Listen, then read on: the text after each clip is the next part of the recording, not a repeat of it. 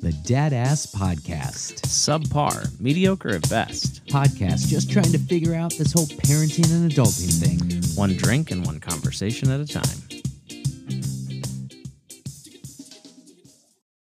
Hey, and welcome to the Dad Ass Podcast in this special Real Talk episode as we welcome back Sean, aka Do the Resident Family Counselor and friend of the podcast and pediatric psychologist and owner of Central Ohio Pediatric Behavioral Health, Dr. Parker Huston. Gentlemen, hello and welcome. Hi. Great to be here. We thought with everything that is taking place right now in the world, it's probably a difficult time for a lot of parents to have conversations talking to their kids about conflict and trying to overcome conflict or what's being seen in the news. Pretty much any possible media source is showing us what's taking place over in the Ukraine. And so what better topic than how do we talk to our kids about conflict? And with that, there's nobody better than you two to lead us in several points of how to navigate this difficult and delicate conversation at home. And so with that, I'm going to let the two professionals lead us through these talking points. Yeah, and before we get into it too, just so you know, as you're sort of listening, you may have noticed as you clicked on this or that this downloaded, this is a much shorter episode, and I won't even call it really an episode. This is like you said, a real talk, part of our sort of real talk series, and this is really meant to be sort of bulleted, quick points, not exhaustive in conversation, just sort of things for you to think on. So yeah. We're going to go through these kind of quickly, but the quickness that we're going through them isn't because they're not important. It's just because we're trying to keep this condensed and digestible for you. So, Parker, you had a chance to, or Dr. Huston, you had a chance to sort of lay your thoughts out on this, which was super helpful and always insightful. This is actually going to be a two-parter. This one is going to be focusing on talking to kids, and then you'll also find that there is same topic but geared towards talking to your co-parent, partner, loved one on an adult level. So this one we're going to talk about kids. So I loved this. The very first point that you brought up was being proactive, and you wrote, don't wait for them to come to you, start by asking about what they already know. Love it, and I think it is incredibly important. So if you could speak to that for just a second. Yeah, well, I think the first point that I want to make is kids are incredibly perceptive, and most of the time they know more than you think. They're not sitting down in front of CNN or Fox News watching the real-time coverage, but they're picking up on things. They're hearing things, they're talking about it, they're seeing it online. And so by the time we wait for them to come to us, chances are they've already learned more than we think, and they've formed opinions, or they've been worrying about it, or they've heard things from unreliable sources. And so we want to just get out in front of it as parents and ask them, what have you been hearing? What have you been learning about this? And, let's have a conversation and make sure that, I can answer any questions that you have, or that we can find out the answer together. Yeah. And I love that. I think sometimes I think parents have to also ask themselves, am I not talking about this with my child because I don't think that it's something that they need to know about or that they're really aware of? Or am I not talking to them about it because I don't know what to say, or I don't know those sorts of things? Parenting isn't perfection. It's doing your best every day. And closing your eyes and being like, I don't know what to do, I don't know what to say, doesn't make their attempt to process information stop, right? They're going to continue, Absolutely. like you said, to form opinions. And part of our job as caregivers to children is to help them formulate their own opinion, but also guide them through that process. I mean, I'm an adult and I'm still trying to figure out those sorts of things and formulate my own opinions. And I do that by bouncing those things off my wife. And Kids are doing the exact same thing. And I think that's a really, really important thing to remember. Just because you're not talking about it doesn't mean they're not thinking about it. Yeah, So 100%. then I also like your second point was reassure them in realistic ways. So I want to focus on, what do you mean by like realistic ways? Well, I'll give an example from my own life. So this isn't related to the current conflict, but about another conflict that happened in the US about a year ago. And my 5-year-old at the time, we hadn't talked about what was going on, but I finally did bring it up around the dinner table with my kids. And his first question was, are we safe here? Right. And this was happening hundreds and hundreds of miles away. But his first question was, are we safe in our neighborhood, in our home?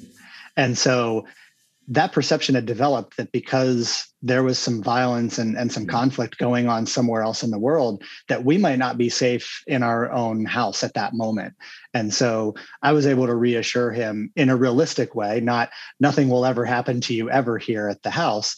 But, this conflict that you're hearing about and that we're going to talk about tonight is happening very far away. And it's not going to directly affect our neighborhood, but it's affecting other people's neighborhoods. And so, that's like a realistic way of reassuring them without saying, I just want to prevent parents from thinking like nothing will ever happen to you. I would never let that happen. That's not always realistic, depending on where you live. There are some places where that's really hard to guarantee on a daily basis. And so you just have to be realistic. And I don't mean to sound like doomsday like either, but like the other part to saying like nothing and those speaking in sort of absolutes, right now that's the situation, but we, hopefully anything, it will never materialize to something like that. And I think that's important. Kids are concrete thinkers. Particularly younger kids are concrete thinkers. And something that I think you can do to help them understand a concrete piece is like if you had a family member, grandma, grandpa, aunt, uncle, someone or close family friend that lives a couple of hours away, or maybe in a different state. Something you could try is pulling out a map with a kid who's a little bit older and saying, okay, do you remember when we visited, Aunt Jimmy? Well, he lives in Illinois. And you can show like it took us, 6 hours to drive a car from our house to Aunt Jimmy's house. Let me show you where like in the world all this fighting is, or this sort of unrest, or however you sort of want to describe that, and let them see how far away it is. I think for like what you were talking about, something that maybe was a little bit more local, and this conversation is sort of stemming, like we said, from what's currently happening in current events, but scary sort of things and conflicts happen all the time. Even within the confines of our country. And so helping them understand like that thing that you heard about that everyone's talking about, let me show you how far away it really is, and helping them see this in a concrete way, I think for some kids can be really, really helpful. So that would be another sort of strategy that you could do. Encourage them to share their emotions and shape your own appropriately. And share your own appropriately. Sorry, not shape. I cannot say that, like, agree with that any, like, more emphatically. We have got to get them talking about things, and you have to talk about things and be what I call developmentally appropriate, right? Your kids don't need a robot.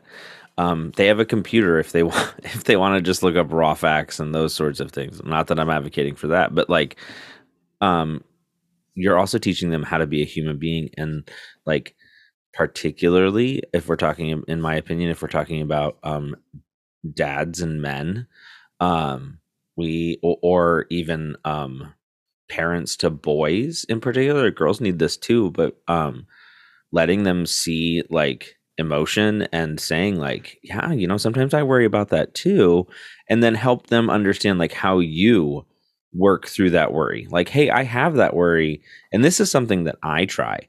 Maybe you could try that, or those sorts of things. I also think it's really important to let them share how they're feeling before you share how you're feeling. So that they get the opportunity to sort of like formulate this under your guidance on their own, and they don't find themselves parroting back what you've already said, right? If you share first, then you're kind of giving the signal of like, this might be how you should be feeling. And maybe they're like, I don't really know. Maybe if you come in and you're like, I'm really scared and worried, they maybe aren't scared and worried. They're maybe more confused and questioning of things, but then we've kind of planted that seed. So I am an advocate for letting them sort of have that airtime first and sharing that and using that as the basis for open dialogue. I don't know what you think about that. Absolutely. Totally agree.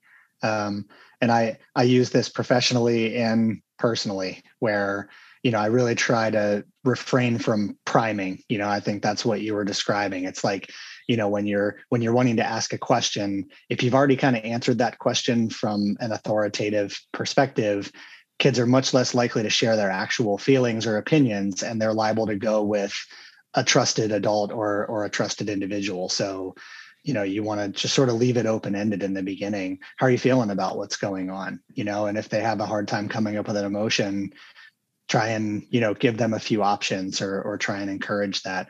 And then, share appropriately how you're feeling. So with a younger kid, it might be, I'm feeling kind of sad about what's going on, or I'm feeling a little worried about it. And I'm trying to learn more so that I can, understand what's happening. With older kids, you can get into a little bit more detail about, some more nuanced emotions that you might be feeling. But as you said, Sean, it's really awesome for them to hear you talk about one of those troubling emotions and then to follow it up with, and so here's what I'm doing about it, right? I'm going to exercise one extra time this week, or, spending time with you guys. Matt, what do you want to chime in with? Well, this one, and I'm going to use it to kind of segue into the fourth point that you had shared with us, and that's that you don't have to have all the answers.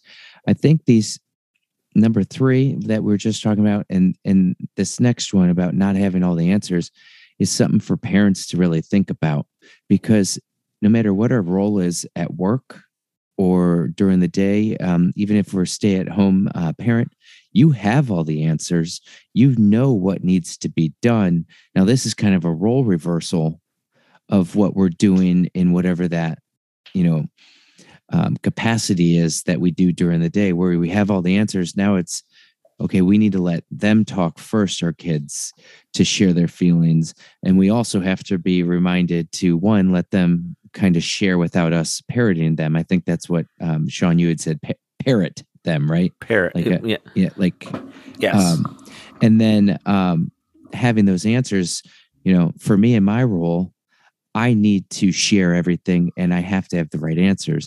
Then it's kind of like, you got to take that hat off now and pause a second to respond appropriately.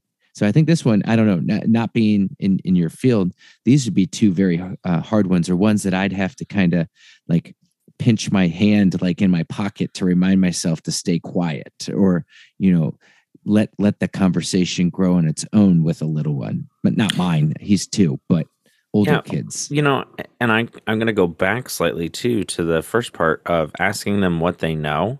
There's a really natural, or what they already know about this. There's a really natural thing, a flow of conversation that can occur where, you say so all this stuff's sort of happening. I'm just curious, what do you think about this? What do you know? What have you heard? And then the natural follow-up question is, well, what do you think about all the things that you know? Right. Also, on that sort of pinching your hand, I'm going slightly off script here, but make sure that you let kids fully share before you go in and try and quote unquote correct that misinformation. Don't shut down conversation and nitpick. Well, that's not right. No, that's not let them share and then say, I heard you say a couple of things that made me think about some other things, and I want to share some extra information with you because I think maybe some of what you shared with me is not, you can find like a gentle way to sort of describe that, but like is maybe not the best representation of what's happening or those sorts of things. So let them finish a complete thought, because nothing will shoot down and shut down a kid faster than you, well intending, trying to be like, no, that's not what's happening, those sorts of things, but they won't fully share at that point.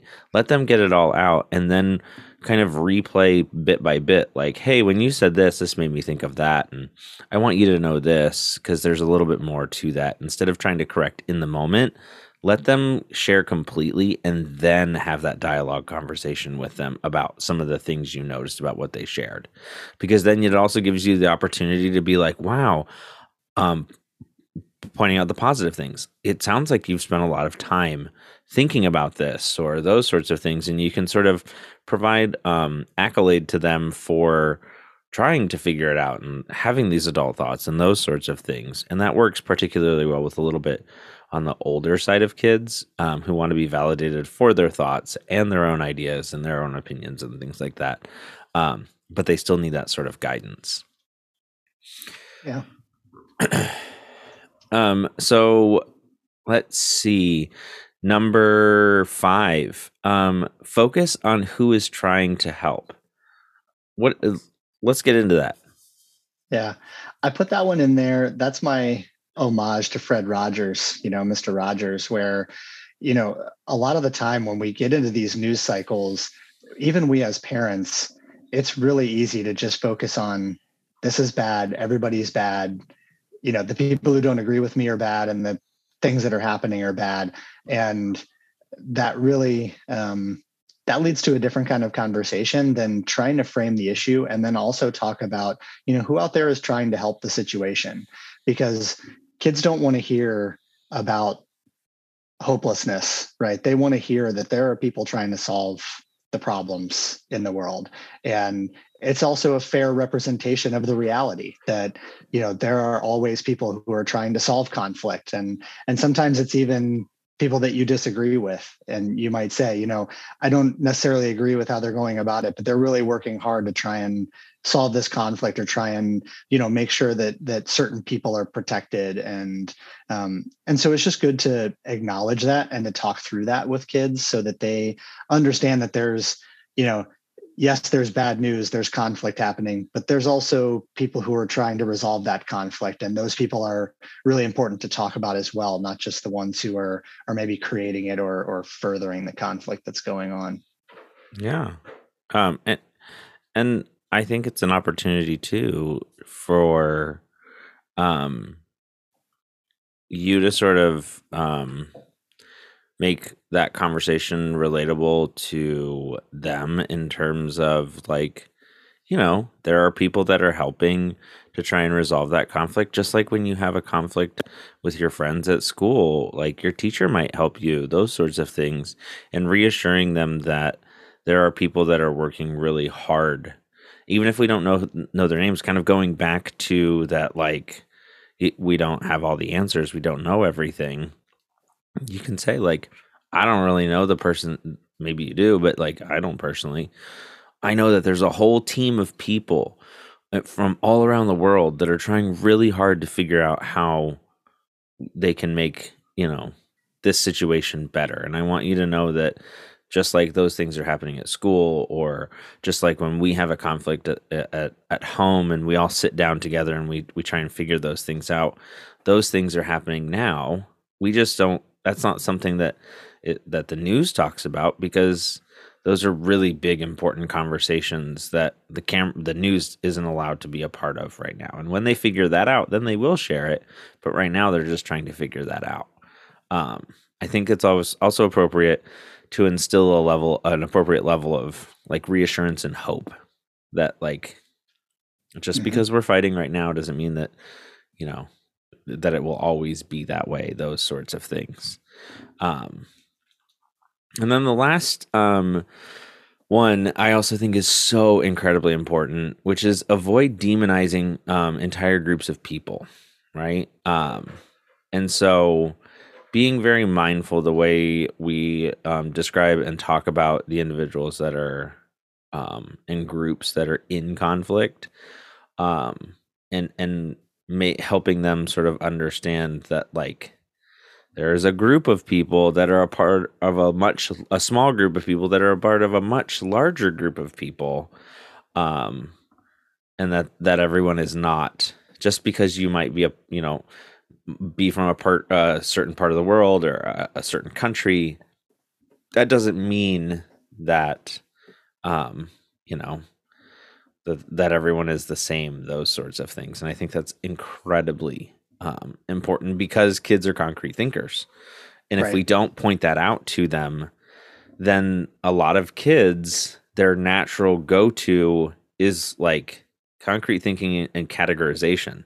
So like, oh, well, you're this, so that means that you identify as this, so that means that you're this type of way.